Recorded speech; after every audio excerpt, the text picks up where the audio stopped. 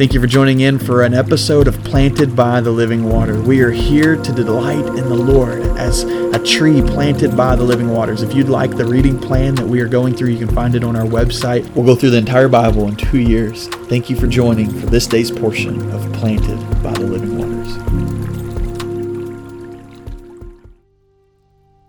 Welcome to episode 89 of Planted by the Living Waters. Today's reading is going to come from Joshua chapter 8. Before I get there, I just need you to know that you need to be praying for your pastor. I am struggling. I'm kind of got myself in a bind.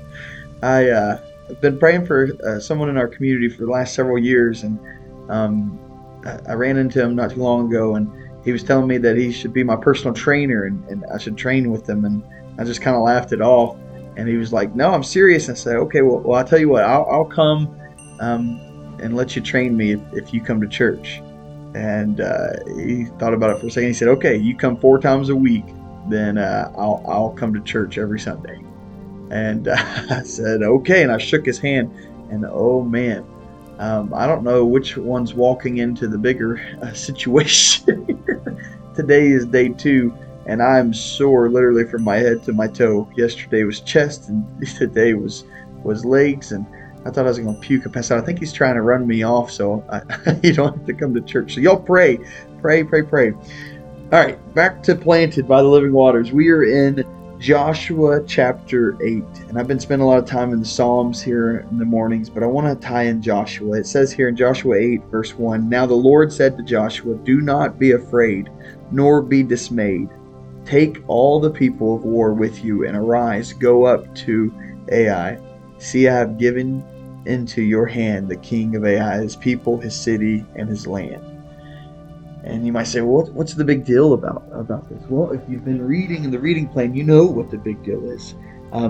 This Ai place is a territory in which the Israelites literally just lost a big battle to. They won the Battle of Jericho. However, they were told not to take any spoil, and Achan took some stuff there and hid it in his tent. And because of that sin, all of Israel went through a devastating defeat against Ai. Ai smoked them. And so we see that picture of that. And then we tie into chapter 8 here, where God says, okay, after he dealt with the sin of Achan, he says, okay, now go back to Ai, I've given them to you.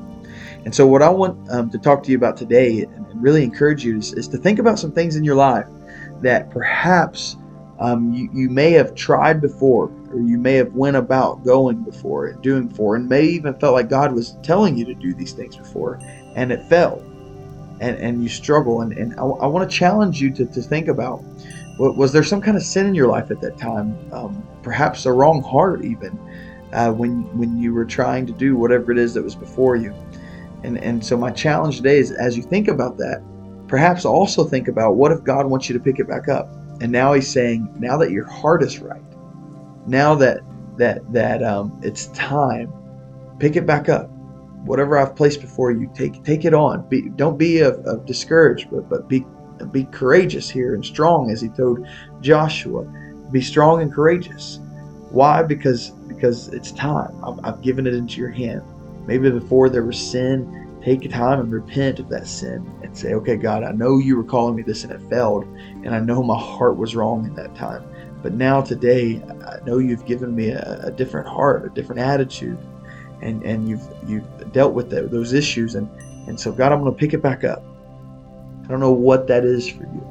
Maybe it's a prodigal child, and you were trying to reach out and really reconcile some things with your child.